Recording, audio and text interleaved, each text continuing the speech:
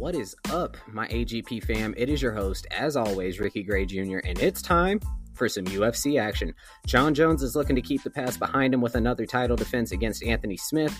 The welterweight champion Tyron Woodley is looking to lock down Kamaru Usman in their fight. Plus, we're going to be talking about the rest of the main event fights this week. So put that mouthpiece in, because I'm about to hit you with some fun. I'm Ricky Gray Jr., and this is All Good Points. Now let's get to it.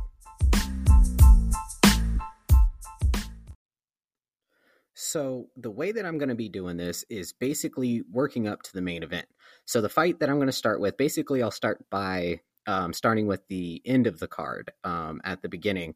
So the first fight up is going to be the bantamweight fight between Cody Garbrandt and Pedro Munoz. I don't really know how to pronounce that. It's a different name. Munoz? Here's the thing. It's spelled M-U-N-H-O-Z. So if you know how to say that, hit me up and then show me the pronunciation of that word. Anyways, Cody is coming back from a huge loss last year to TJ Dillashaw, which put him out of contention for a while. Now he's going to face the quote-unquote young Punisher, is what Pedro goes by, who's coming off a first-round knockout against Brian Caraway. So here's the thing. We know what Cody's game is, okay? He's a striker with very, very significant power for his weight because he's a smaller guy. Bantamweight is 135. He's a smaller guy, but he hits really, really hard. The only thing I would say Cody's weakness is when a fight goes to the ground. That's when he seems to have a lot of trouble. Now, Munoz, or however you pronounce it, on the other hand, has 8 wins by submission, but do not mistake him for a light puncher. He's not a light puncher by any sense of the word. The thing is, his hand speed doesn't really match Cody. Now, I'm just going to take a second to talk about Cody Garbrandt. Cody went on a tear, right? He was just tearing through that bantamweight division, got to TJ Dillashaw. TJ Dillashaw just completely put him out of his misery. That's just because he stepped up to a caliber that he obviously was not ready for. The thing about Cody, though, is I would say if you took... I don't want to say McGregor because he's not nearly to that level, but let's just talk about the striking style that he has. It's a lot like McGregor. It's based off of timing. Okay. Got a really, really strong right hand that he likes to put people out with. So the way that he's going to do this is kind of just play his role a little bit. Probably mess with Munoz, or I'm just going to say Pedro, probably mess with Pedro a little bit. To get him set up in the position where Cody can strike and probably put him out, which is what Cody really likes to do. He kind of waits for that one punch that he can put somebody down with, which is exactly what he's going to do here. So Pedro has to make sure that he doesn't play into the game that Cody wants him to play, which is not something that's very easy to avoid, because a lot of times when you're fighting a striker, they know from experience how to put you into the position that they want you to be in, which is really the way that No Love is going to play this. He's going to play it as, okay, I know this guy's probably going to want to submit me because he knows about my power, so I'm going to play keep away for a little bit, force him to swing, and when he swings and misses, inevitably, I'm going to counter. That's not to take away from the skill that Pedro has as a submission artist. If he does get a hold of Cody and get him to the ground, then it really just becomes Pedro's game. So I guess the underlying thing here is whether or not he's going to be able to actually get him down to the ground. That's not something that's easy to do. Okay. So since it's not an easy thing to do, you have to plan for it. So you have 2 guys that probably did a lot of studying here. One is studying to avoid going to the ground, and the other one is studying how to avoid the stand-up game. Pedro does have a good amount of punching power in his hands, but he can't compete with the technique that Cody has. Also, Cody has a habit of getting in his opponent's head. So it's kind of like a toss-up there for me. I don't really like it. I like the fight, of course, but I don't necessarily like this pick'em per se, because it's kind of a hard decision even for me to make. Cody is minus 165. He's a favorite in this fight, if you don't know what the odds mean, but he's minus 165. He's the favorite in this fight. I kind of want to go underdog here, but I think at the end of the day, I have to go with technique, experience, speed, and power for that weight division and take Cody in this fight versus Pedro. So now we're going to move on to the women's strawweight fight.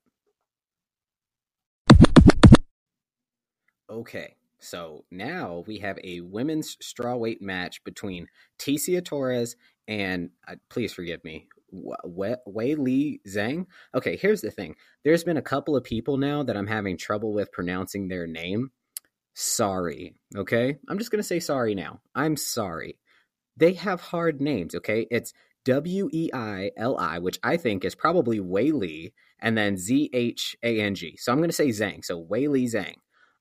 Now, I don't know a whole lot about Wei Li, but her record is like super, super, super impressive. She's 18-1. Her only loss was being her first professional fight. And out of those 18 wins, only 2 of them are by decision. That's bonkers. She has 9 knockouts and 7 submissions. That fill up the rest of the other 16. So, in a nutshell, this girl is deadly. Whether it's standing, whether it's on the ground, she is a deadly, deadly mixed martial artist. However, it's worth pointing out that she's only had 2 fights in the UFC against stronger competition versus what she was fighting before. But here's the thing. She's taking a very, very big step facing, I think it's Tiny Tornado is what she goes by, Ticia Torres, who is a very seasoned mixed martial artist. The thing is, Ticia has not fought since July of 2018. That's a long time away. And Zhang has been on a tear and had 7 fights in 2017 before being picked up by the UFC. So she's been fighting like a lot. And I looked at like some of her things, some of her fights and things like that. I don't want to say that she reminds me of Joanna Jacek. I don't know if I'm saying that right. Okay. But find me somebody that can say Joanna's name right. Just find me one person that can say her name right. And I'll retire. I'll just completely retire. I'll pack everything up and I'll go home. Just kidding. I'm not going to do that because I'm not a quitter. But striking wise, she's very good. She's good on her feet. She's good on the ground because she's a good submission artist. Okay. Now she is coming from a lower competition level. And then moving into the UFC. That's not something that's very hard to do or very easy to do. And she's also right now going to probably be facing her heaviest competition in Ticia Torres. Ticia is a kind of like a little firecracker. Like you don't necessarily know what she's going to hit you with. You don't know if she's going to try to take you on the ground and grind it out, or if she's going to try to play the stand-up battle or anything like that. Like you don't necessarily know. But at the same time, I do think that the time away for Ticia is kind of going to play into Zhang's hand a little bit. Like Zhang's going to be able to kind of play with that a little bit more versus somebody that, has been fighting actively. So since Ticia has been out for so long, I do think that Zhang has the upper hand here. Zhang is also the favorite in this fight. I can promise you guys that I'm not going to always pick favorites. I don't have all favorites lined up for this one, but unfortunately, just due to like the time that Ticia has been away versus the time that Zhang has been fighting and consistently either getting knockouts or submissions, I do not think that this bodes well for Ticia Torres. Anyways, I don't think that bodes well for Ticia. I do think that this fight kind of plays into Zhang's hand a little bit more. Mainly because it seems like she's comfortable anywhere. If you have a fighter that's comfortable, whether it's on the ground or standing up, usually more often than not, they win the fight unless it's like some big blow that Ticia hits her with. I do not think that's going to happen. I think this is kind of going to be a relatively easy walk for Zhang. So I'm taking Zhang in this fight. But what we're going to do now, we're moving on to another big fight. Ben Askren, let's get to it. Now, moving on to what I think will be, if not the most entertaining fight, one of the most entertaining fights, Robbie Lawler versus Ben Askren.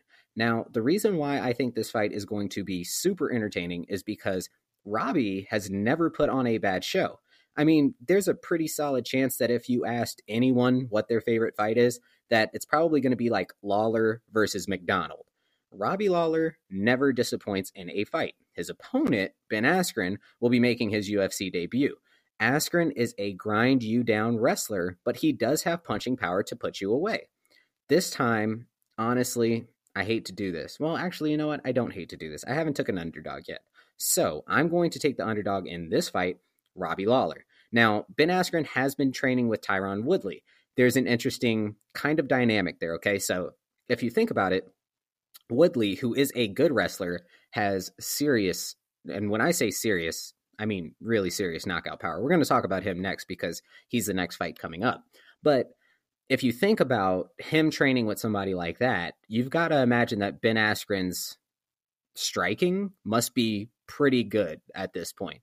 Is it good enough to compete with somebody like Robbie Lawler? No. But the reason why I say that it's not up to par with somebody like Robbie Lawler is because Robbie is the kind of guy that you can punch him in the mouth 1,000 times and he is not going to quit. If you can pause the podcast right now, just go look up the highlights between the fight between Robbie Lawler and Rory McDonald. Watch that. His lip is literally split in half. Now, Rory and Robbie put on a crazy, crazy show that day. Like, that was the most insane fight that I ever watched. But Robbie's lip was like split off of his face, and he continued to fight and ended up putting McDonald away. Now, that's the thing about Robbie Lawler, though, is that there's zero quit in that guy. So even if Ben kind of plays to what he wants, which is wrestling, the problem is Robbie's a pretty damn good wrestler too. So there's a very interesting dynamic in this fight. Robbie is trying to work his way back up the ladder again. That's what he's doing. Ben Askren, UFC debut, trying to make a name for himself. I get that. Unfortunately, though, I don't think he's got enough sauce to mess with Robbie Lawler. The crazy thing is, I guess it's not crazy because I didn't come up with the odds, but I think that's why, for me, it's crazy, is that Robbie is the underdog in this fight. When I first looked at it, I was actually kind of confused at the fact that they put Robbie as the underdog. Because if you know anything about Robbie, he has like a zero quit mentality. Like, this guy can go forever. He's like a goddamn Energizer bunny or something. Like, the fight that he has in him is amazing. And that's the kind of thing that propels you forward as a fighter and separates you basically from everybody else. And that goes out to everybody. That goes out in like daily life. If you have a no quit and no surrender mentality, you're going to move forward in life past everybody else, because that's the drive that you bring to what you do. If you have a passion for what you do, and Robbie has a passion for blood sport, that's what he loves. He lives and breathes blood. So he's not worried about a little grinded out kind of fight. I think he's probably going to get pissed off and get like really, really angry with Ben if Ben just tries to sit on him the whole time. So I'm hoping that doesn't happen. I'm hoping that Robbie's like striking keeps him at distance and keeps him at bay, because one of the worst things about watching some of these fights is like, you see a fight like Ben Askren versus Robbie Lawler and you're like, oh wow, like this could be really, really entertaining. This could go down as a very, very entertaining fight. And then Ben Askren comes out, gets on top of him, and just rides Robbie Lawler forever. So God, I really hope that it doesn't turn into that, because I told you guys that it was going to be entertaining. And if it isn't, I know what's going to happen. You guys are going to unsub, unfollow, and drag me through the streets. But at the end of the day, personally, what I feel is that this is going to be a very, very entertaining fight. It's two guys, both guys. Well, one of the guys wants to make a name for himself. The other guy wants to climb back up that ladder. I do think that if Ben beats Robbie, it means more for Ben than if Robbie beats Ben. I don't know if that makes sense. I don't know if that's adding up, but that's just the way that I see it. I do see it as being like it means more if Ben Askren is able to put Robbie Lawler down, because what Robbie Lawler means to the UFC. So I have to take my boy Robbie Lawler. And the funny thing is, this is kind of like the first time that I've actually took Robbie Lawler, because usually I pick like whoever else he's fighting. But this time against Ben Askren, I think it's just a much better matchup for Robbie than some of the other ones that he's been in. So I have to take Robbie. I think Robbie's actually going to put him down. I would say look out for like a knockout in round 2 is what I would say. If he knocks him out in round 2, everybody owes me $10. All right. I got to thank a sponsor, guys, and then we'll get right back to the show. Allow me to paint a quick picture for you. You're getting ready to head out to the gym. You've got your pre-workout ready. You've got your protein sitting there, but you don't have a gym shaker. I've got a solution for you. Hit up gymshakers.ca, enter promo code AGPPod at checkout for free shipping, so you can get some of the coolest shakers that are out there on the market. Remember, gymshakers.ca, promo code AGPPod at checkout for free shipping. Now, I'm just saying, you don't want to look like the guy that's got the water bottle with the pre-workout, all right? You got to look legit.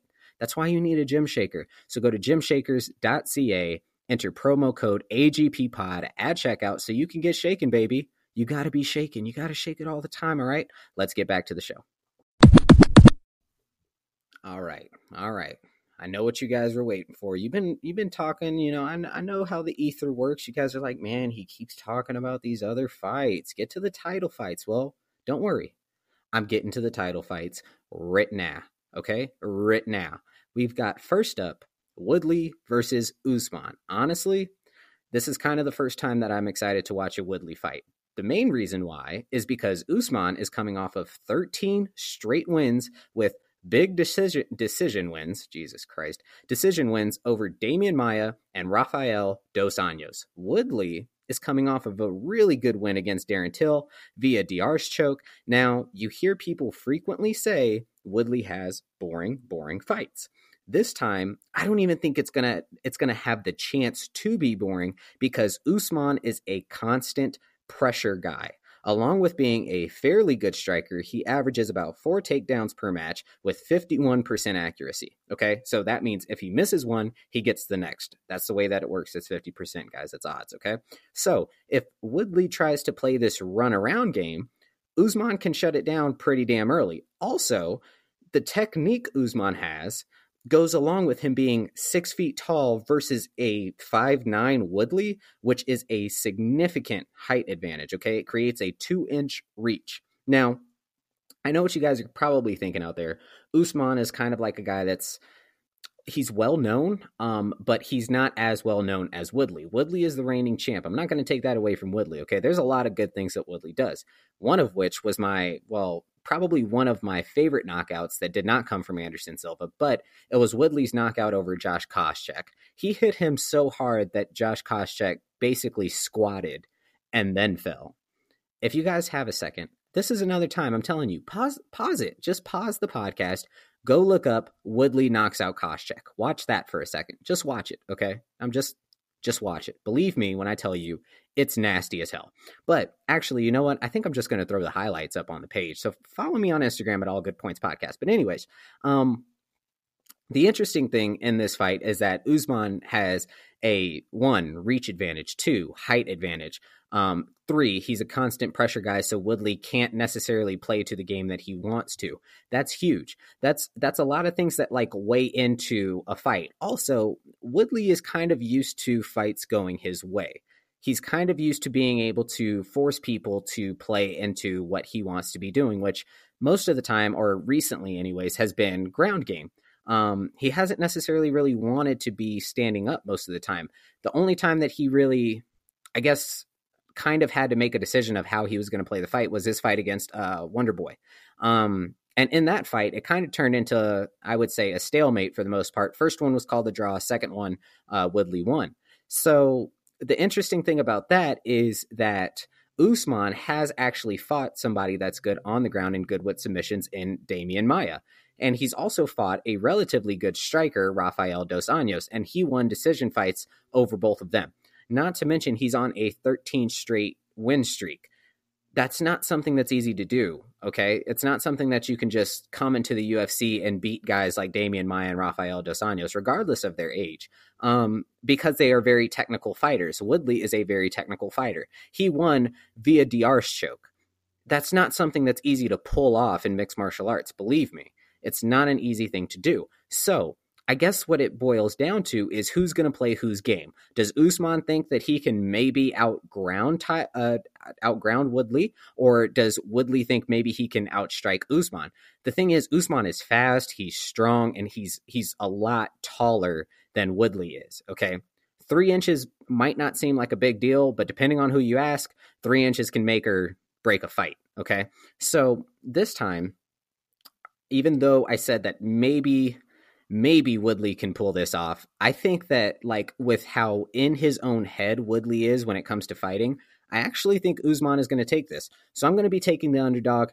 Now let's move on to the main event of the evening. All right.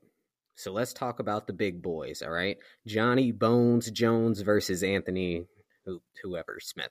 I could probably end this now and say take Jones minus 1100, but you guys know I'm going to have to go through the details anyways, because that's what you want. That's what you guys listen to me for, because I don't just spew out nonsense, right? So I'm going to tell you why. Here's the thing. Jon Jones is a man on a mission right now, and Anthony Smith is quite literally in the way. Now, speaking from a statistical sense, Jones has an 8-inch reach advantage on him. If you believe me, if you guys think that I'm just talking right out of my butthole, just go ahead and look it up. Look up how long Jon Jones's arms are, and then look at Smith. I'll save you a little bit of trouble. Jon Jones, 84-inch reach. Anthony Smith, 76-inch reach. Do the math real quick. 4 and 4 equals 8. 8-inch reach advantage. Jon is a much more accurate striker and honestly a better takedown artist. Some of the times, like a lot of people forget that about Jon Jones, is that he is able to basically take the fight wherever he wants it, whether it's submission, whether it's stand-up, whether it's knockout, whether it's decision, whether it's grind out. It doesn't matter because Jon Jones can basically win from anywhere. Now, I'll talk about Anthony Smith a little bit. Here's Anthony Smith's notable wins. A old Mauricio Shogun Hua and a old Sugar Rashad Evans. If you guys want to play the cricket music right now, you can go ahead and do that, because I hate to tell you this if you guys are Anthony Smith fans, which I don't think you are, but if you are, I hate to tell you this. Those wins don't really matter when the guys are basically so far past their prime, it's ridiculous. Whereas Jon Jones, coming right back into his own, want to make a name for himself, wants to take everybody out of contention in that light heavyweight division and move up to heavyweight, where he can take on more competitive and harder hitting people. Now, Jon's notable wins, everyone in the division that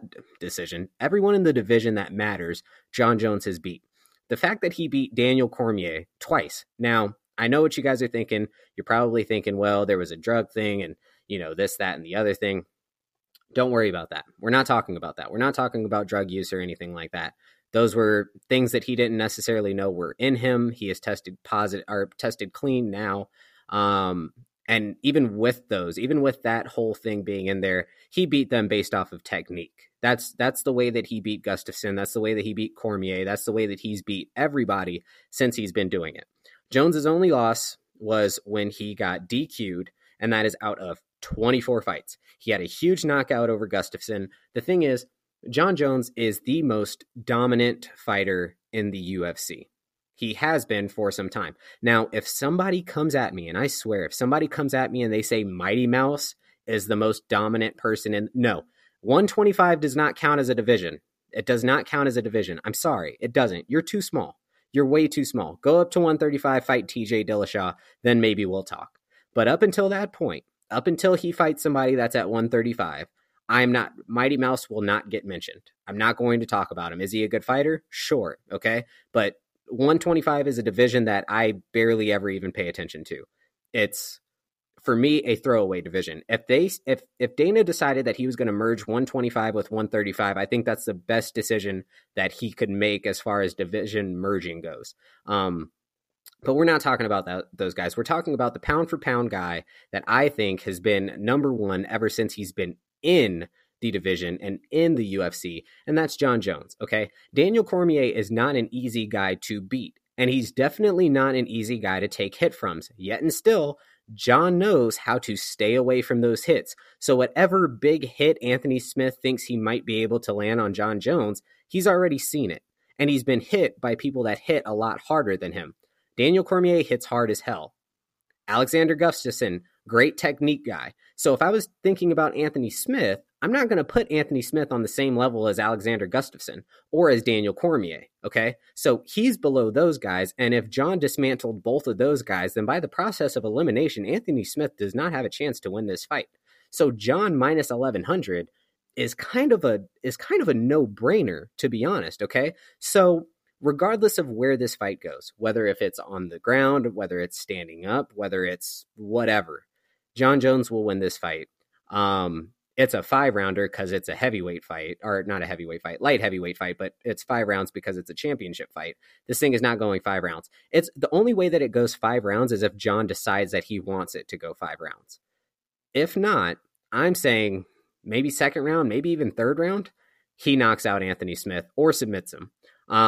That's just the way that I see that going. Now, the thing about this is I don't want you guys to think that, you know, I'm so against like an underdog winning or something like that, because I'm not under that. Okay. I'm not like, I don't hate it when an underdog wins. It's just this guy is not ready to fight somebody like John Jones. Everybody knows that. That's my time for the week. You guys heard the picks. I'm taking Cody, Zhang, Lawler, Usman, and Jones. I went pretty heavy, I think, with the underdogs, and I'm super happy about that. But make sure you follow me on Instagram. Submit your picks at All Good Points Podcast.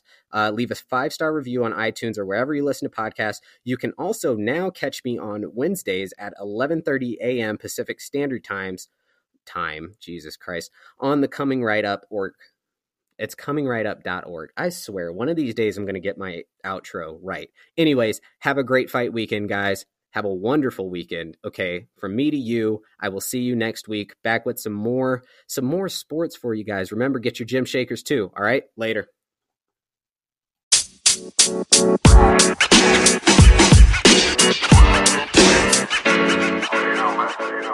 know, man.